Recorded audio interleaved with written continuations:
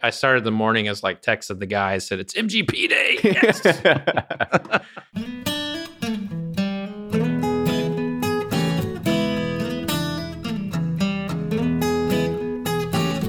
Hey everybody, it's episode 293 of Bourbon Pursuit, the podcast featuring news, reviews, and interviews with people making the bourbon whiskey industry happen.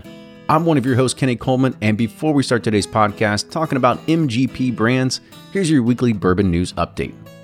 Last week on February 11th, the bourbon world lost a close member. Brett Ferencz, or better known as Scotch Trooper on Instagram, passed away from his battle with pancreatic cancer. Brett was known for his detailed imagery by combining his love for Star Wars with whiskey, and he was one of the original social media influencers. Posing many Star Wars characters with bottles of whiskey, it amassed hundreds of thousands of views over his time. He was beloved by many brands and others in the community as well. The Scotch Whisky Association has revealed that exports of Scotch whiskey have decreased by 23% in 2020, representing a $1.5 billion drop in sales that is largely responsible for COVID-19 and the increase on U.S. tariffs. The United States' 25% tariff on single malt Scotch whiskey led to exports falling by 32%, and that accounts for a third of the total global losses, where also airport and travel retail sales have dropped by a staggering 70%. Judges in the U.S. District Court for the Eastern District of Michigan entered consent judgments against Vintners Collective LLC and Go Gifts Incorporated for illegal shipments of alcohol into the state of Michigan. Michigan Attorney General Dana Nessel has sued the companies under the 21st Amendment Enforcement Act and the Michigan Consumer Protection Act, saying that they evaded the three-tier liquor distribution system. And further violations of the Michigan Consumer Protection Act, the defendants have agreed to each pay $10,000 fines, which is kind of a backwards turn in where we've been going with shipping lately. Now moving on to bourbon release news. WhistlePig is launching the Sasquatch Select series. The first two releases take the core 12-year-old WhistlePig rye whiskey, but they finish it in a Peruvian rum cask for the first release and a Chablis barrel for the second. Both of these are priced at around $150, and they're available in limited numbers directly from the distillery's online store. MGP has been a lot in the news recently because of their acquisition of Luxco. We talked about it on the last roundtable and how this will enable MGP's brands such as Remus to begin more nationwide presence with a bigger sales force. But what do we know about all their brands? Well, we're joined by Andy Mancini. He's the Vice President of Brands for MGP, and not only talk about their brands, but we also talk about the impact of what other brands get when they win awards based on the product that's sourced from them. We also talk about acquiring brands and their thoughts on the current contract distillation marketplace. And remember, if you like the show, please consider supporting us on Patreon. Not only do you support the podcast, but you get access to our private barrel club. And last week, we selected a total of 5 barrels, 2 from Old Elk, 2 from Taconic Distillery, and 1 from Yellowstone from Limestone Branch. We're moving towards our target of around 30 to 40 barrels this year, and our community is now over 900 people strong, and we'd love to have you join us. With that, enjoy today's episode, and here's Fred Minnick with Above the Char.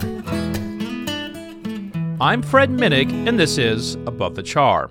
This week's idea comes from Michael Carton, who writes me on fredminnick.com. Hey, I've got a possible idea for your Above the Char. How do you clean your Glencairn glasses? Ooh, Michael's bringing up a bit of a interesting conversation that I have had many times over the years. Now, it's no secret that the Glencairn is my absolute favorite glass. And I have used every glass from the neat glass to the Norlands to these Rydell's that they've tried to shove down my throat in years past.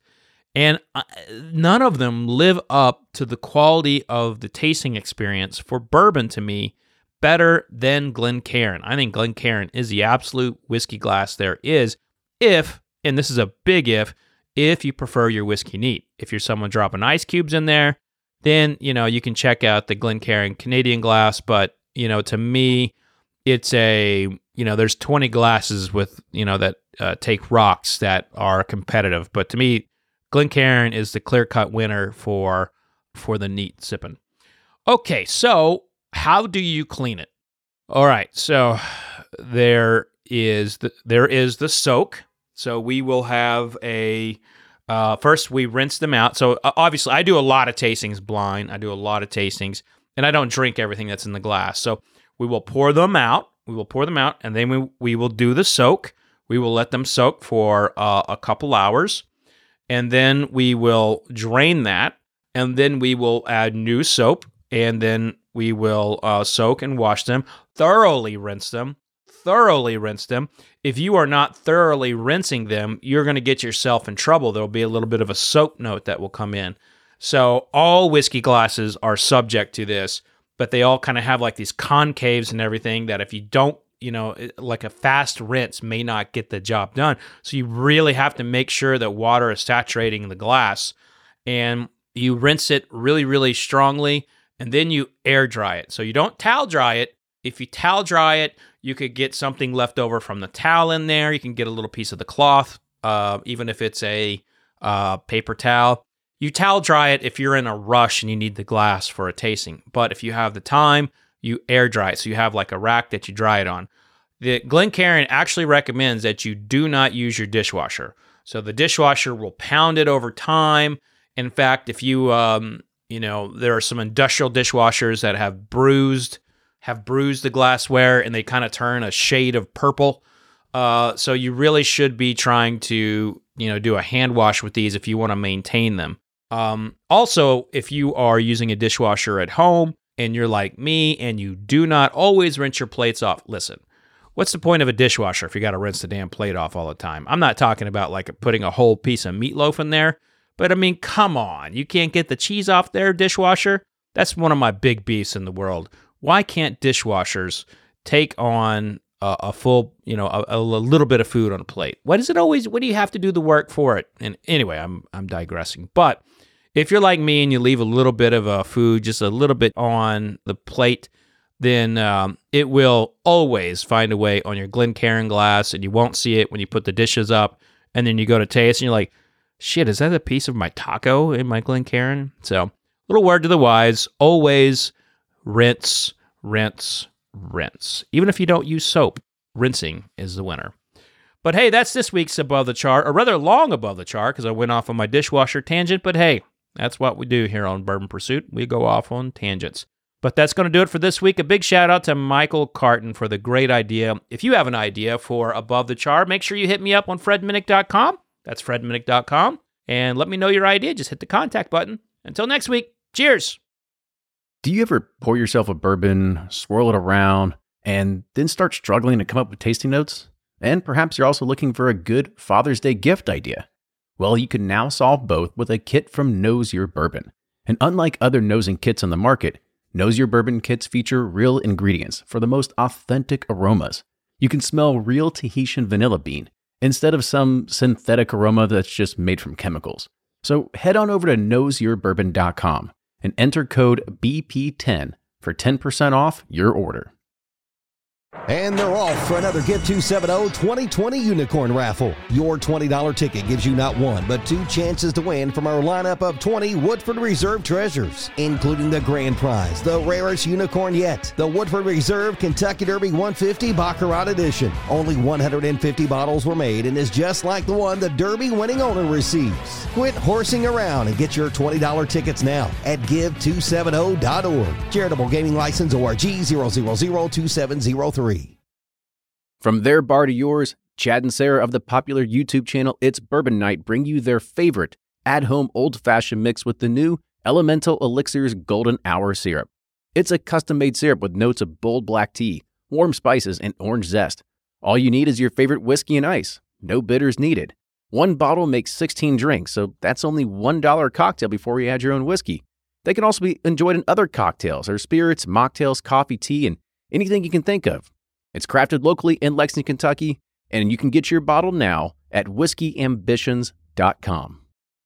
Ed Bly and Rising Tide Spirits are back again with a new release of Old Stubborn Bourbon. And this release of Old Stubborn is a premium hand marriage of 10, 11, and 12-year cask strength, barely filtered pot still bourbon.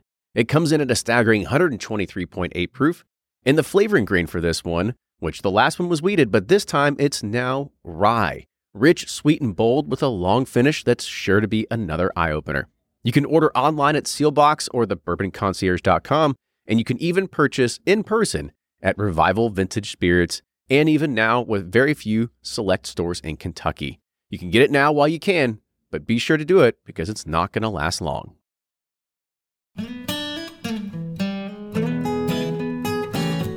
Welcome back to the episode of Bourbon Pursuit, the official podcast of bourbon. Kenny and Fred here today talking about MGP. Now, this is a 3-letter acronym that Midwest Grain Products that maybe people don't know about. That's what it stands for. It used to be called LDI. It's had a long history. And in that history, it's always been known for one thing, and that's been supplying the goods of whiskey to pretty much anybody out there that's either started a company or getting ready to start or trying to transition from, source market into their own distillate. So I'm kind of excited to kind of see exactly what our guest is going to be talking about of how they're going to start building brands, because traditionally it hasn't been their forte or their, what they've been known to do in the whiskey world. That's right, Kenny. In fact, you're looking at originally it was a Seagram's plant, and when Seagram's went out of business in 2000, they basically, that company got divided up, between Pernod Ricard and what is now known as Diageo, and a few other things got acquired here and there.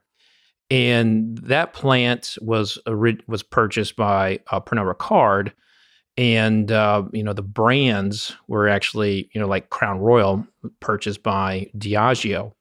And so Pernod Ricard was producing liquid that would be used into basically into blends, and they put a lot of effort into like the RTD market in places like Australia, and taxes started changing, and Pernod Ricard looked at it as like, this isn't making us a lot of money, so we're going to sell it to Angostora's parent company, CL Financial, and that was LDI, and that was Lawrenceburg Distillers, Indiana. Ridiculous name, by the way. And it's almost like there's no mystery there. Yeah, I mean, it's just like, who came up with that name? And then it was like the global. Angostura kind of the CL Financial kind of got caught up in a real global economic issue, and they end up selling to MGP Ingredients. Now, while LDI had it, it was kind of like this mystery to a lot of people. When MGP acquired it, they allowed me to come in and do a pretty extensive story. That was in 2013, and a lot has changed since then. So I'm excited to talk about that, talk about the old days, but also talk about what's new with MGP. For sure, and there's a good little history nugget there for anybody that needs to know more about MGP, because I'm sure that anybody, if you're listening to Bourbon Podcast, odds are you understand these acronyms, or if you're just getting into it, you're going to have a better understanding of what MGP is and the history and what they've been doing and what they're actually now trying to do and start, market their own brand. So it's going to be really interesting to kind of talk about it. So with that, let's go ahead and introduce our guest. So today we have Andy Mancini. He is the Vice President of Brands for MGP. Andy, welcome to the show. Thanks for having me. Yeah, appreciate it. So this is something that we're always starting to try a little bit differently. So we're going to kind of start with a random icebreaker today. So just to kind of get to know you a little bit better. If you were to travel anywhere, knowing that there was a chance you'd have to stay there for up to a year, where would it be?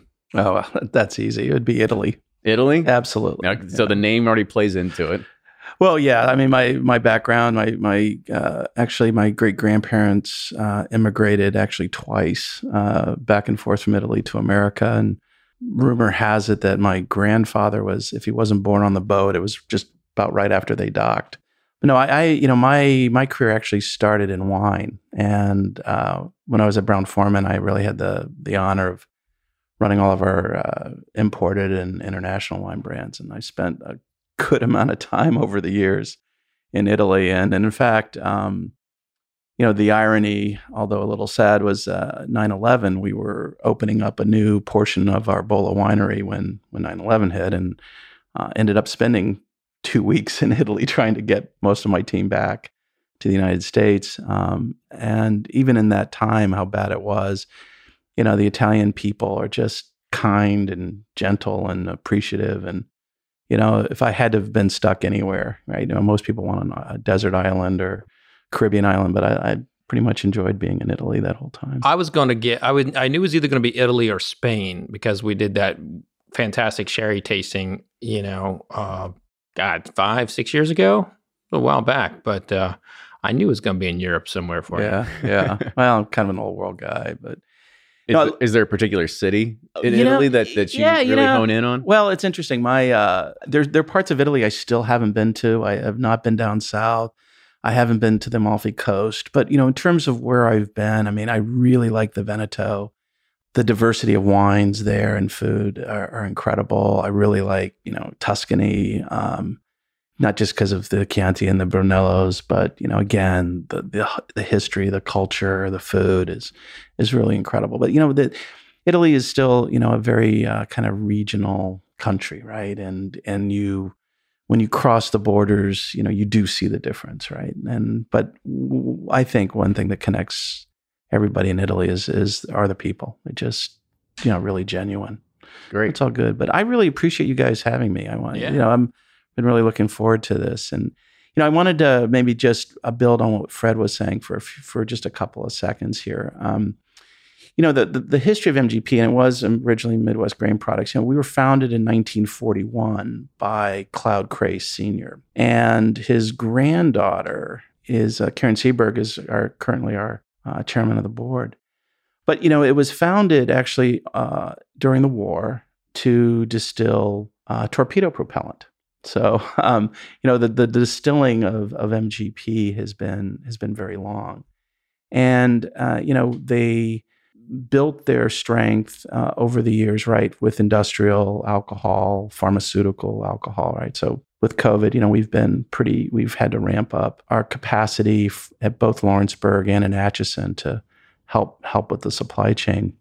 But, in 2011, the company was able to purchase LDI, the old Seagram's plant, and really start what I would call the other half of distilling, right? Move from white goods, to whiskeys. And in that time, in those 9 years, a lot of reinvestment in capital, and distilling more and filling more barrels and filling more warehouses. Never stop. That's right. Yeah, and it's been exciting. We're learning every day. We've got a great team. The one thing that really is a hallmark of MGP is our culture. It's very collegial. It's very collaborative. And when we talk about teams, we really mean it. We have a team of distillers, and we have a team of blenders, and we all work together to produce the best product. And as you both know, our core business is still sourcing, right? And when we were working with customers, the distilling team is there, right? And the blending team is there. And I think that's what really helps the reputation, the image of MGP. It's because we're all pulling in the same direction. So we'll touch on that in a minute and get into that. I kind of want to roll back a little bit because, Italy wines, you've had a background with, you mentioned before we started recording here of, being in the importing business as well as Brown-Forman. So let's kind of talk about really where you came from and kind of how you got to your position at MGP and really what kind of catapulted or spearheaded that movement. I guess my beverage alcohol journey started back when I was in college at the University of Virginia. And one of the papers I wrote was Europe on 3 liters a day, drinking your way through Europe. Okay. And we can do that. And I'm of a certain age, but back in the old days, the University of Virginia was known as a party school. And is that why you chose to go there? Well, a couple of reasons, but it's maybe the top 5. Yeah, but there's the old rumor that Playboy magazine used to rank the top party schools in the country, and there was always an asterisk at the bottom and says, we didn't include the University of Virginia because we don't rank professionals. Nice. But I was actually writing this paper. It was a combination of history and public policy, and I thought it would be fun because back then, they had all these books on Europe on $2 a day and things like that, and who cares? It's at our age and your young 20s, you're thinking about other things. But I've always had this fascination first with wine. My grandparents, being Italian and being from the earth, as they say. And so I actually started studying wines when I was in high school. My dad used to let me drag him down to DC and Georgetown. There was an incredible wine store, liquor store called Eagle Liquor. It doesn't exist anymore, but the owner was my Boy Scout leader. So he would let us sneak into the back and sample some wines, and I really had a lot of fun with it. And Boy Scouts has changed over the years. That's right. Yeah, yeah. But we did it responsibly, right? But as I used to say, you got to be prepared for Thanksgiving dinner, right? Yeah, there you go. But we Keep in mind he is Italian. yeah. So it's genetic. Yeah. But when my wife and I were married, we were married in Chicago, and one of the hallmarks of my life is it doesn't matter what happens. Every major moment is in a recession. I graduated from high school and college and graduate school in a recession. Got married in a recession. But my wife and I were actually having brunch one day, and I said, I'd really like to I'd like to become a winemaker. And she looked at me and was like, no, that's not going to happen. Terrible idea. No, we have a mortgage. We're not picking up. We're not, not moving to California. Think of something else. And I actually got a call from a friend of a friend that was working at a newly out of bankrupt brewery called Heilemann Brewing. They were headquartered in La Crosse, Wisconsin. And for those who are into beer, back in the 70s, Heilemann was this national brewer of regional brands, everything under $5 a case, right? So Henry Weinhardt's, Iron City, Old Style.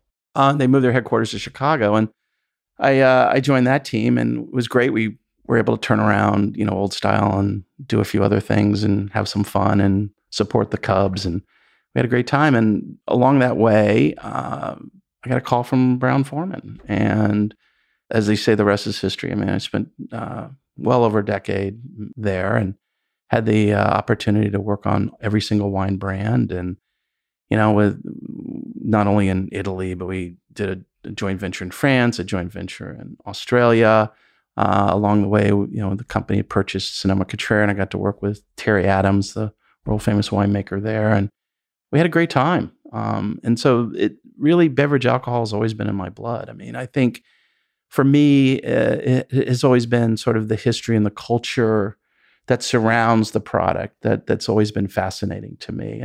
And whiskey is no different, right? I mean, when we're sitting here in Louisville, Kentucky, sort of the Mecca, right? The Mecca of whiskeys. And you think about the history and the heritage, not only of the personalities, but sort of why and how, the product came to be, which is, right, an agricultural product. And you don't sell all your grain, or you can't store it, it's going to go bad. What do you do with it, right? Well, you mash it up, right? Some whiskey, you make some whiskey, yeah.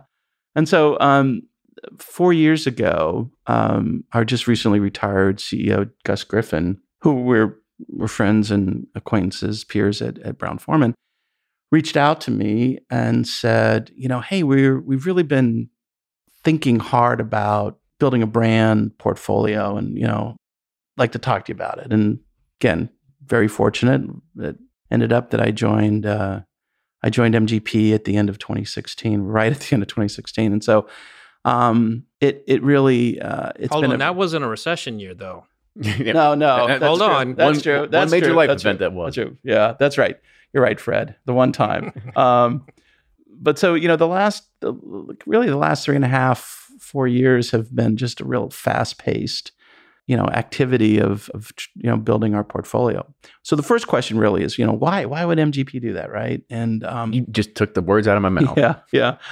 Well, here's the reality: is that MGP is really, really successful in the food ingredients business because of all those grains that we mill, and we were able to separate the proteins and the starches and the flours and produce product for the food industry. And of course, we're world famous on our sourcing. But one of the things that the board had not noticed, but they were realizing, and they were seeing that a lot of the craft brands that we had worked, with the owners on and had helped them develop were exiting for a lot of money, and they're like, well, how do we capture more of that value, right? I mean, it's our distillate and we're working hard, and, we should think about, entering the branded space. Let's go ahead and give a little bit of kind of a qualifier there. Let's talk about some of those brands. We're talking High West sold for $140 million.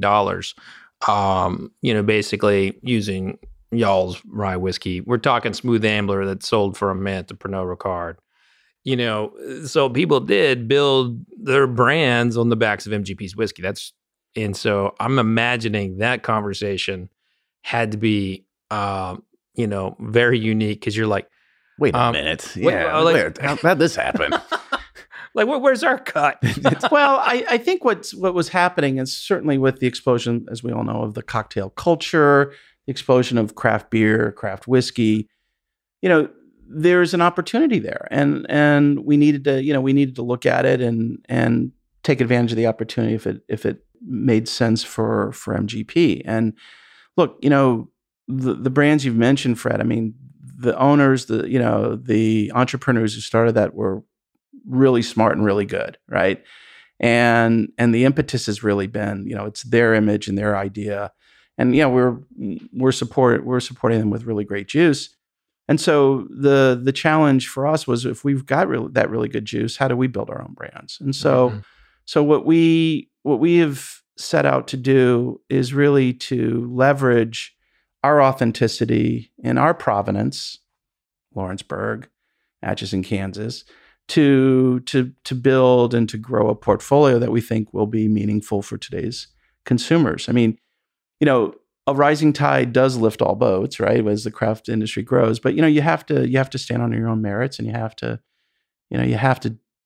do it right in order to be successful, not just leverage a name. So go ahead. No, I mean, Fred, I kind of want to ask you one question here, because when you talked about the the High West and Smooth Amblers and everybody else that had been gobbled up basically based on their ingredients. I mean, it's the same thing as like you writing a book, me taking it, putting my name on it, and selling, be like, hey, this was all me, and maybe written by Fred and some footnotes, right? Yeah. So, what do you think goes into the minds of Pernod Ricard and other big companies that are buying at people based upon MGP quality when they have a distillery that's in the process, or starting to blend or something like that, but it actually hasn't been proven yet? Right. It's kind of like a misnomer and kind of like a huge gamble by some of these companies. Yeah, and you could argue it doesn't make any sense. But what I have learned in the spirits business, which is very different than the wine business, is that it's built on the brand. Like, they're more. The spirits industry is more about creating a brand and a bottle that that stands out, more so than the liquid. There's no better example of this than Grey Goose. Great, and it's vodka, so you're not going to hear me talk positively too much about vodka. But the fact is they took some little known, wasn't selling for anything French vodka, and put it in a fancy glass and gave it a backstory, and boom, it's the brand everybody looked up to. The same with Tito's. It's similar there. But you look at the branding of something like High West, and at the time of growth, when they had sold to Constellation didn't have anything in their portfolio that they could go and market in areas that they needed to market to. So like there's an entire shelf space of their wine, but when they're having the greater portfolio discussions, Brown-Forman's boxing them out in the spirits area. And so if by having like Constellation, even though the liquid was not necessarily their own, they had a brand that had awards, that had recognition, that had a reputation. And suddenly they're on that shelf, and then they add to it. And so all they're looking for is shelf space and a brand. And at the end of the day, the majority of the consumers don't know anything about the people that they're sourcing the whiskey from, and they don't know about the base quality of it. All they see is that double gold or that award on the bottle, and then boom. So that's what they're basically buying. Is they're buying that past earned branding to compete, on the shelf. And you brought up another thing about awards. I guess Andy is. When you see everybody else getting awards for y'all's whiskey, does he piss you off too? And you're like, no, it's not about. I mean, look, there's always going to be healthy competition, but it makes us proud. I mean, if our whiskey is is gaining notoriety and accolades, I mean, that's great. I mean, again, our core business is still sourcing, right? And so when people like Dave Perkins, who founded High West, also a University of Virginia graduate, I might add. Oh, really? Yeah. You got to admire it. I mean, Fred is absolutely right that really the spirits world is based on brands, and I think there are a couple of theories for that. I mean, I spent 20 plus years in the wine industry, right, and it's still an incredibly generic business, right? You walk into a bar, you will order, a Jack or a George Remus or a Grey Goose. You go into a bar or restaurant, you order, what's your house white? What's your house red? And it is, I mean, those are chasms apart. And I love the wine business, but it's really hard, for people to think about. They think of Pinot Grigio as a brand, right? It happens to be a grape. But I think what was a great motivator for us was the fact that, the Lincoln Hendersons and the Dave Perkins of the world and the Smooth Amblers of the world were having great success. And so it gave us confidence to say, maybe we can do this as well. I mean, it kind of makes sense, right? When Toyota, has been really successful, with, their Corolla, maybe they should dip their toe in the water and compete with BMW and Audi with a Lexus, right? And that was our mission, is not to replicate our customers, but to find the white space and the stories and fulfill the needs of whiskey and beverage, alcohol consumers, spirits consumers that may not be met. And so our mission really was to leverage our distilling capabilities as well as our blending expertise and put those against the brands that we were going to build. I remember when you guys came out with your brands, you had acquired George Remus from the Cincinnati Entrepreneur. And I remember, and don't take this the wrong way, but I remember feeling like it was a huge miss. Like when you guys came out of the gate, because your liquid is so good, I felt like coming out of the gate, I felt like didn't take advantage of the market as well as you could have.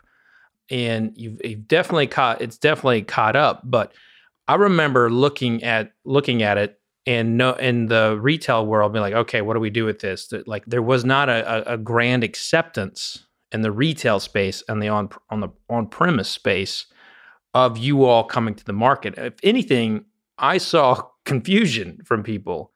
Has that changed? Are you seeing more acceptance now than when you all first started in the market? That's a great question, Fred. Let me maybe peel back a few things. I think certainly today, sort of 3 years after we purchased and relaunched Remus, there's been a lot of change, right? I mean, our depletion growth every year is in, the high double digits. And, the thing that's important though, is that we took a very deliberate, in fact, what we call a narrow and deep approach. I mean, even today, after 3 years, we're only in 16 markets. Okay. So we're not national. And our mission, and that's by design. By design, okay. Right. So while we're distilling for the world, right, we also weren't arrogant enough to assume that we can just say, hey, we're MGP and just, spread ourselves out and have success. So we've really been focused on learning as we go, learning from our mistakes, learning from our successes, and applying those to our successive and our future markets.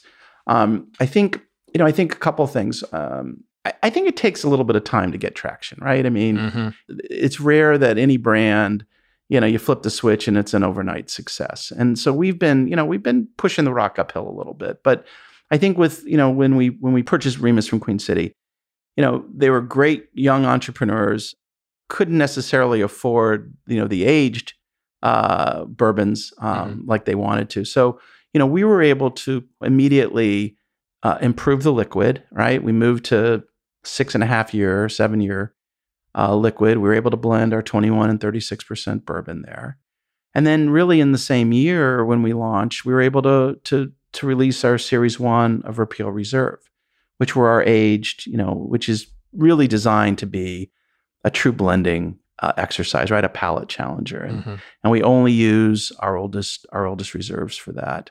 And, and it took a little bit for the trade and distributors to sort of pick up and continue along. I mean, we get questions all the time. It's like, well, I know it's your brand, but I know you're MGP, but what's your brand? Or I know it's your brand, but did you buy from MGP? And we do need to continue to tell people that we are MGP, and these are our brands, and we do distill, for other brands as well. But it's fun to be out there competing. I mean, I think our distributors certainly are seeing it. And what's interesting is that as we continue to grow and gain traction, people are coming to us. I mean, we're every week I get calls like, "Hey, when are you coming to this state?" Or, "Hey, I'm this retailer in this market. I'd love to buy your brands. How do we get there?" So it's last point I'll make is, and we've all been in this industry a long time. Although, Jack Daniels is 150, 170 years old, even Mr. Jack probably had to start by pushing a few barrels, early in the years. Sure. And it just takes time for us. But we're patient. We're not looking to exit this business at any time. It's a permanent piece of the MGP platform. So a question that I kind of want to go with is, when you were looking at even building the brands, I'm sure when you got that phone call, it says like, "Hey, come and help us to try to figure out a portfolio." What was the idea of let's go acquire something versus let's build something from the ground up?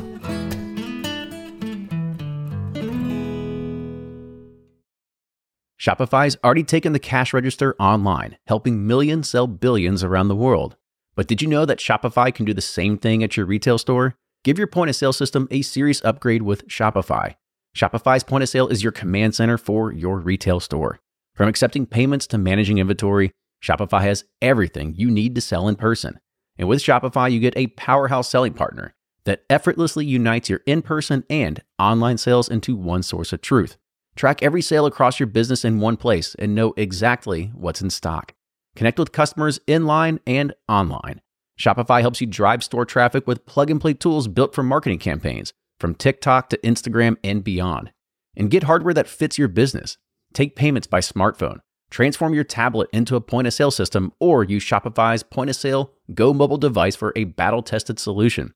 Plus, Shopify's award-winning 24/7 help is there to support your success every step of the way. Do retail right with Shopify. Sign up for a $1 per month trial period at shopify.com/bourbon, all lowercase, and go to shopify.com/bourbon to take your retail business to the next level today. Shopify.com/bourbon. If you're anything like me, then you can't get enough about bourbon. And that's why I'm a subscriber to Bourbon Plus magazine. Bourbon Plus is a quarterly publication that tells the stories from the heart of bourbon, the farmers who grow the grain, the distillers who labor over the process, and the people like you and me who raise their glasses to celebrate it all. Subscribe to Bourbon Plus magazine today at bourbonplus.com, that's PLUS.com, and use code PURSUIT at checkout for $5 off your subscription.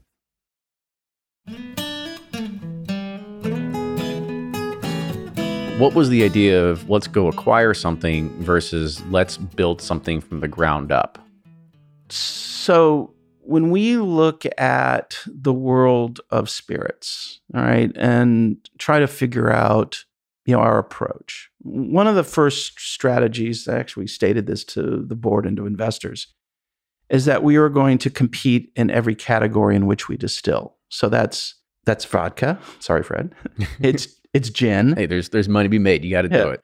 I mean, we're the largest domestic gin distiller. I mean, so we got to be in gin. We're going to be in bourbon. It's 23 million case category, and we're kind of known for rye, right? We're one of the largest rye distillers also, and so we were going to be in rye as well. So those have been sort of the four categories in which we have targeted. And as opposed to just sort of like shotgunning everything out there, we've really taken a lot of time to do a lot of research, to talk to consumers, to talk to the trade.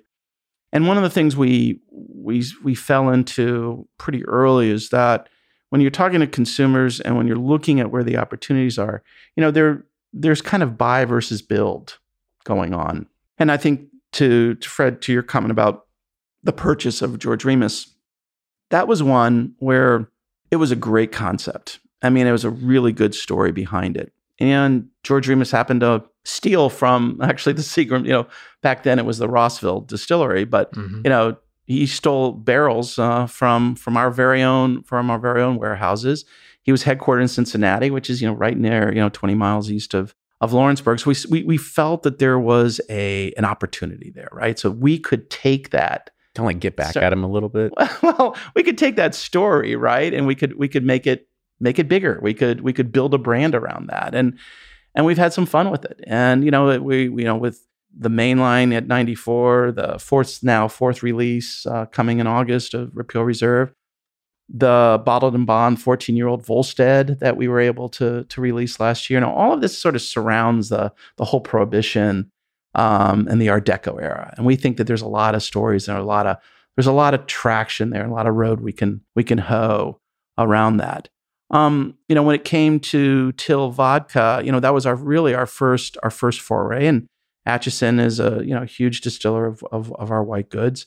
The story of Till is very simple. Is the on the grounds where our distillery is in Atchison, Kansas, it was a hardware store back in the 1800s. Farmers used to buy their plows and their till and their seeds from that location. So we wanted to honor that. We got a lot of questions, in late 2017 about, why'd you launch with a bourbon? You're a rye distillery. Why don't you? We need that 95.5. Right. Everybody loves. Yeah. Why didn't you do that? And the answer is because we really wanted to do it right. We were really researching and thinking about, what makes the best rye. I know we distill the best rye, but what would be an MGP rye? And so we went back to our roots. Rossville is the original name of the distillery, founded in 1847. We know that for over 211 years, people have been distilling rye on our property, mainly because of the Miami Aquifer, which sits on, we sit on top of. And, that 50, 52 degree water, pure as anything, helps when you don't have, stainless steel, coils and, refrigerated, jacketed tank. You have one other thing that adds to your terroir, and that's the puffs of smoke coming from that casino right down the road. Absolutely. That's AGS, right? That's right. Oh my God. Just if you don't like the oak, just try the smoke, right? Yeah. So that's a good line right there. Yeah.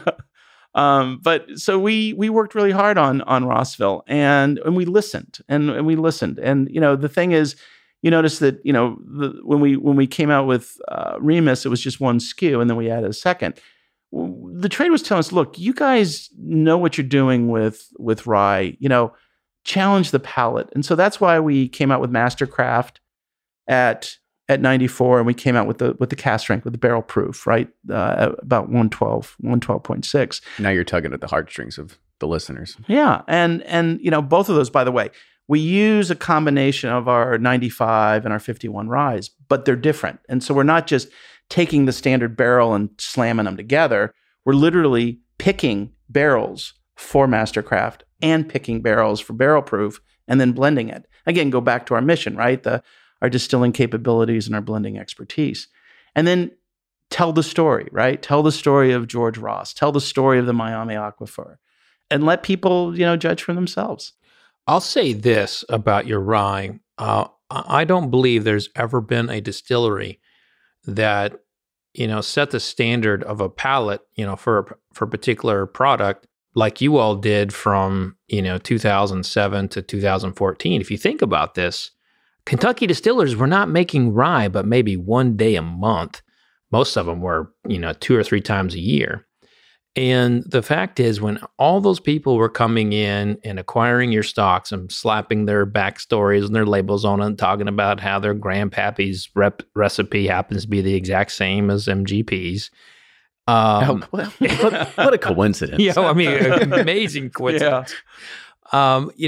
Everybody was grabbing that rye, and that rye became what people thought rye was supposed to taste like. And people from Pennsylvania and Kentucky and Maryland and Canada were like, well, actually, no, we have our own style. And we have our own style.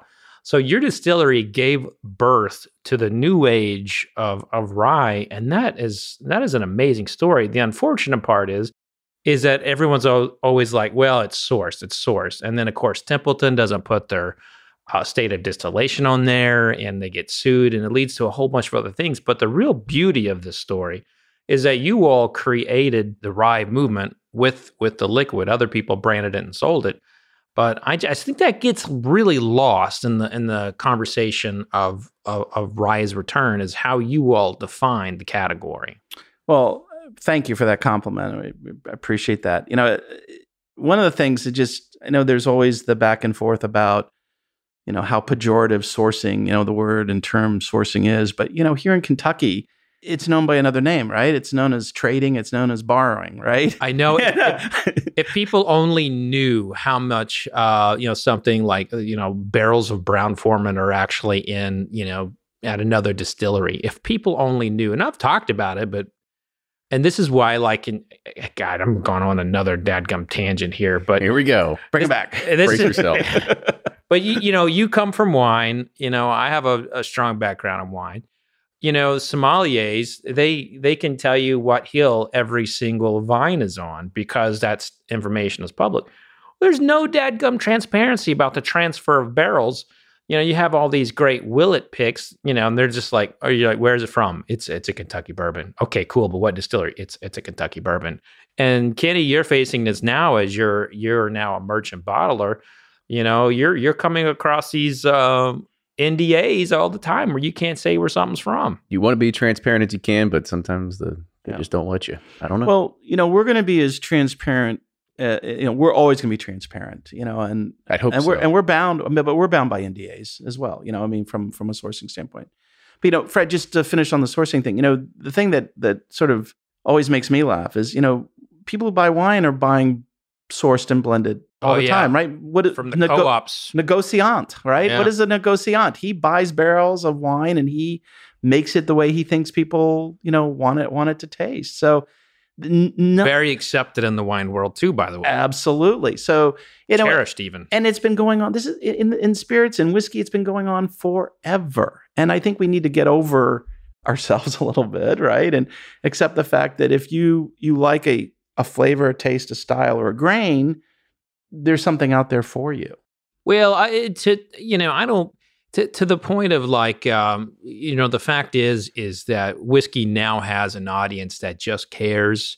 And, if I were you or the company, I wouldn't look at, when you see these threads coming up on Reddit, take it as a compliment, as these people care enough to bitch about us, So that's how I take it anyway. No, you're absolutely right. I'll tell you a quick story, and it's relevant and it's contemporary. So, under great suggestion from the trade and from consumers, we initiated our very first single barrel program, and we'll be releasing in August and September single barrels of George Remus at cask strength, and single barrels of Rossville Union at bottled and bond. And so we're basically deconstructing, right? Where you can take 21%, you can take 36%, you can take 51%. We didn't do 95 this year, but we did. We have three variations of 51% rye that the trade could taste through. And when we launched this, it was going to be a short window.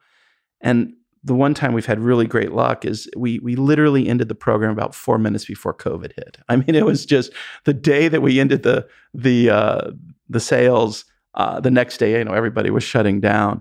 But I got a couple of calls from my guys and out in other markets, and they're like, "Andy, we got a small problem." And I'm like, "What's going on?" They go, "Well, we got some people out there who are selling their barrels, and they're claiming it's MGP as well." So, you got MGP brands selling MGP barrels, and you got other people calling, and saying, "Well, these are MGP barrels." And it creates a little bit of confusion. Like Boone County. Like I picked a Boone County MGP barrel before. Is that what you mean? Yeah. Maybe, But we're continuing to push and build the MGP brand's name. And as, we know and we're thankful that the MGP name opens all doors, and we're grateful for that. But it's amazing when you think about it, because in 2013 it sure in the hell shut them. Yeah, that's right. Now it's It's good, but we still, I mean, on the brand side, we still have to earn our keep, right? We still have to prove that the brands will sell, right? They'll pull off the shelf, and the distributors still expect us to have some velocity, and so the name only goes so far. But I think with our pedigree and with our heritage, we've got I think we got the wind at our back, and we'll be able to continue to scale the business. I know you got I know you've got your rapid fire questions coming in yet. Always got them. They're in the back of my mind. I know you got them. But what happened? So you guys are so heavily reliant upon sourcing. You've seen an increased competition from Bardstown Bourbon Company. Now you've got Brown-Forman, who has gotten rid of one of their brands to probably open up some of their contract distillation. A lot of competition out there. I mean, what happens when your biggest customer, if they pull away, what do you guys do if you guys lose some of those, I guess, really good contract distillation programs? Well, sounds like room for more labels. Yeah. Well, more barrel picks. Yeah, that's true. That's true. But my good friend and colleague David Dykstra is the one who leads this. Yeah. And David and his team are really good at what they do, and they have been able to be broad and deep, in this industry, right? Not just multinationals, but a good size share of the craft industry, and we evolve as the industry evolves, right? We used to have high minimums, now we have low minimums, now we offer totes. I mean, we're trying to be a provider of answers, not just a provider of juice, right? So, we welcome the competition. I mean, again, rising tide lifts all boats, and I think this is going to, certainly back to the other comment about sourcing. If everyone's doing it, then it's okay, right? And I think it's going to democratize the use of barrels and whiskey, and I think it's going to put the pressure on brands to perform, right? Higher quality. More transparency, and also help educate consumers on what the product is. But again, I think this is a very old and a continuously growing industry and category, and I think that we're ready. We're ready for the next challenge. What's the money warehouse? Because you guys you guys have. You guys have some amazing, aluminum skin warehouses, and you got the old rock warehouses. That's what everybody wants to know right now. What's the money warehouse? And are you taking those money warehouses, those money barrels for your own brands? I sort of have to compete with the distilling team just as much as everybody else, right? But we're blessed that we were able to secure and keep some of the best and some of the oldest for the brands. But it's interesting. We do a lot of research on the condition of our barrels and condition of our warehouses. And, I think the first thing is that we do benefit in Lawrenceburg from where we are versus, I would say, someone who is south of Lawrenceburg, in the 502 area code or something. He's dropping it now. He's bringing it. No, but think about it. I mean, you think about, we're on the banks of the Ohio River, right? We are in a much more humid climate. And it just so happens that, our warehouses are brick and pretty thick, and we're separated by concrete floors. So immediately, right, versus your traditional rick house, which is vertical, right? Walk in on the first floor and look up 50 feet, and you can see eight or nine levels. You walk into one of our warehouses, and you're seeing a floor, which is its own warehouse, its own rick house. And it's only six barrels high, and so each one of these, our floors of our warehouse, are their own aging chamber. And because of brick and because of the humidity, it takes longer for it to get hot in the summer and longer for it to get cold in the winter. And so the humidity and the construction really provides a moderating force. And we think that it mellows out our whiskeys just a little bit better. So when Bourbon Pursuit comes to do a barrel pick, which warehouse are we going to? Is that wrong? Yeah, you just keep poking it. He'll I love it. He'll shout out a letter at some point. Yeah. Okay, so I'll tell you, let's go back to the barrel pick program for this year. We must have pulled, the blending team must have pulled, I don't know, let's call it 500 barrels. And we tasted through and tested all of them. You'd be surprised, even with the age, we were selling between 4 and 6 year old barrels. We didn't tell about it. But by the way, we didn't tell anyone what the age was. It was all about taste. We would tell them what the mash bill was, and it was up to the buyers to make their own decisions. But we had a pretty tight band on proof. It wasn't going from 119 to 175 or 135. We were, our entry proof happens to be 120 on everything, but we were pretty tight band on the proofing. So, again, I think that helps support the mellow, and the humidity and all of that, and helps us, I think, with the aging process. So one thing you kind of triggered me there, we're talking about like going out and figuring out like the 500 barrels to go at your mark. What's it look like forecasting, knowing that you've got salespeople out there that are like, okay, we've got inventory, like start selling, and then you've got to come in and be like, hold on, no, I need X amount for this X amount of years, and so make sure that we aren't selling every single bit of our stocks. We actually every month we review our inventories, our input, and our output. And what David and his team do is they have one exercise, and I and my team have the same exercise, and we're looking at forecasting all the time. And we're also combining that with, we're basically looking to our cloudy crystal ball and saying in 10 years, we're going to need this many cases of 12 or 14 year old versus this many cases of 7 or 8 year old. And yeah,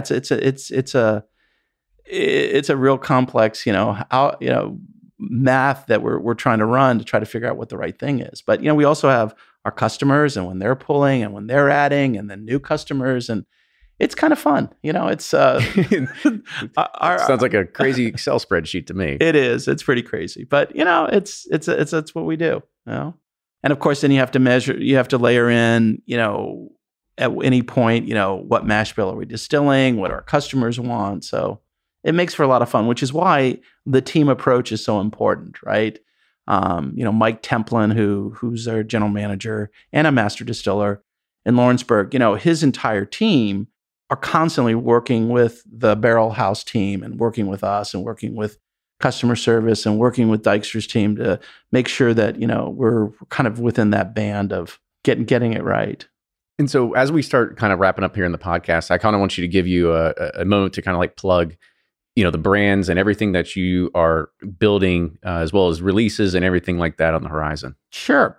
Just be commercially crass, right? Just sure. Here's your 2-minute pitch. Okay. So let me finish off the Compete Where We Distill. In March, again, about 2 hours before COVID, we just completed the purchase of New Columbia Distillers in Washington, D.C.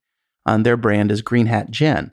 And you pick up the rye too, right? You got the rye. You got the rye. Yes, that's because in your press release, you don't need to know all the inner workings of my brain, but I remember getting that press release.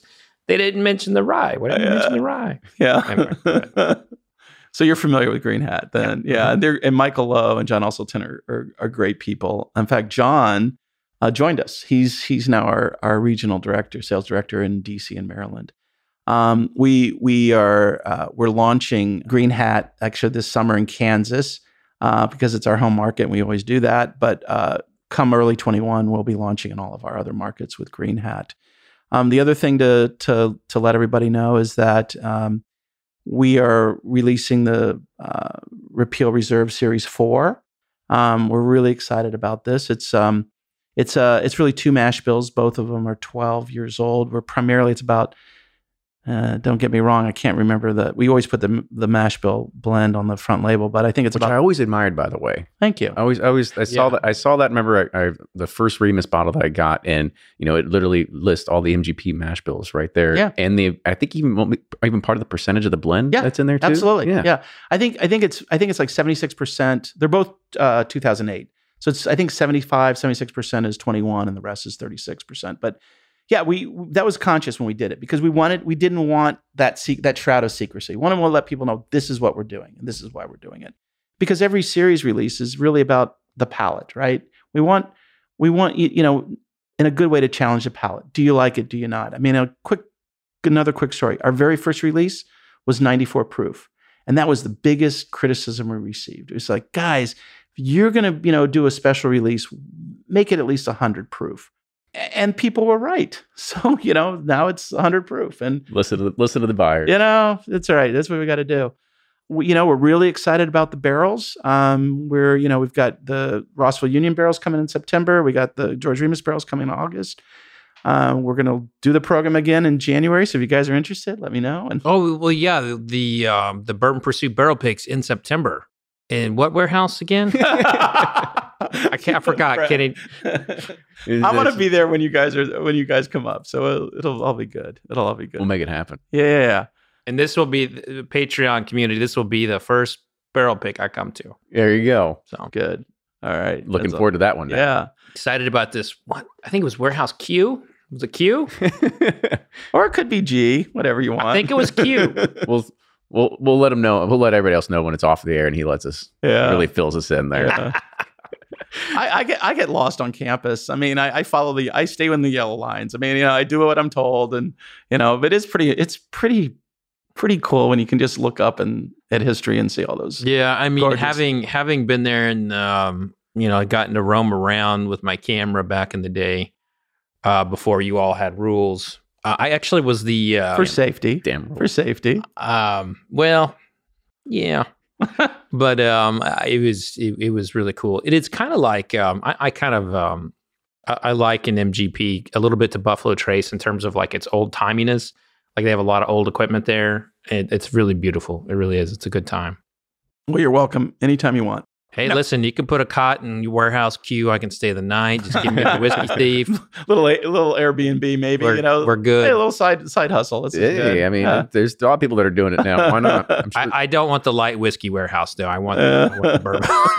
That's all good. Show me the 95.5. Yeah, that's all good.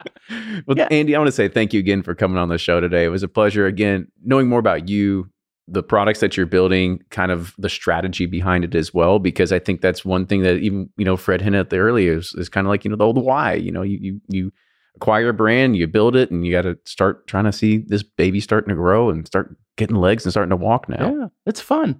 So Andy, again, thank you again for doing that. Give you a chance to plug.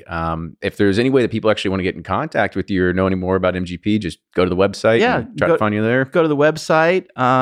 You can go to andy.mancini@mgpingredients.com, and that's a mouthful, but just go to the MGP website. Are you on Twitter, Instagram, Facebook, LinkedIn? Our brands are You're not? all over. Me, I do a little bit of that. Yeah.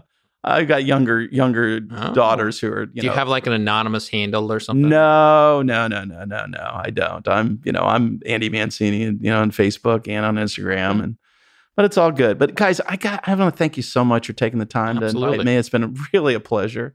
I watch you guys. I mean, I subscribe to you guys on YouTube, and I think what you're doing are great, and your magazine's really, really good, Fred. So thanks, man. Kudos to that. So we always appreciate it. Always good to have a great new personality on here to kind of spread the good love of MGP. Yeah, I have a feeling it won't be the last time, especially now that we know we have someone who's willing to throw a little dirt in there for us every now and then. Mm-hmm. Love it. Well, cheers everybody. Thanks for tuning in, and we will see you all next week.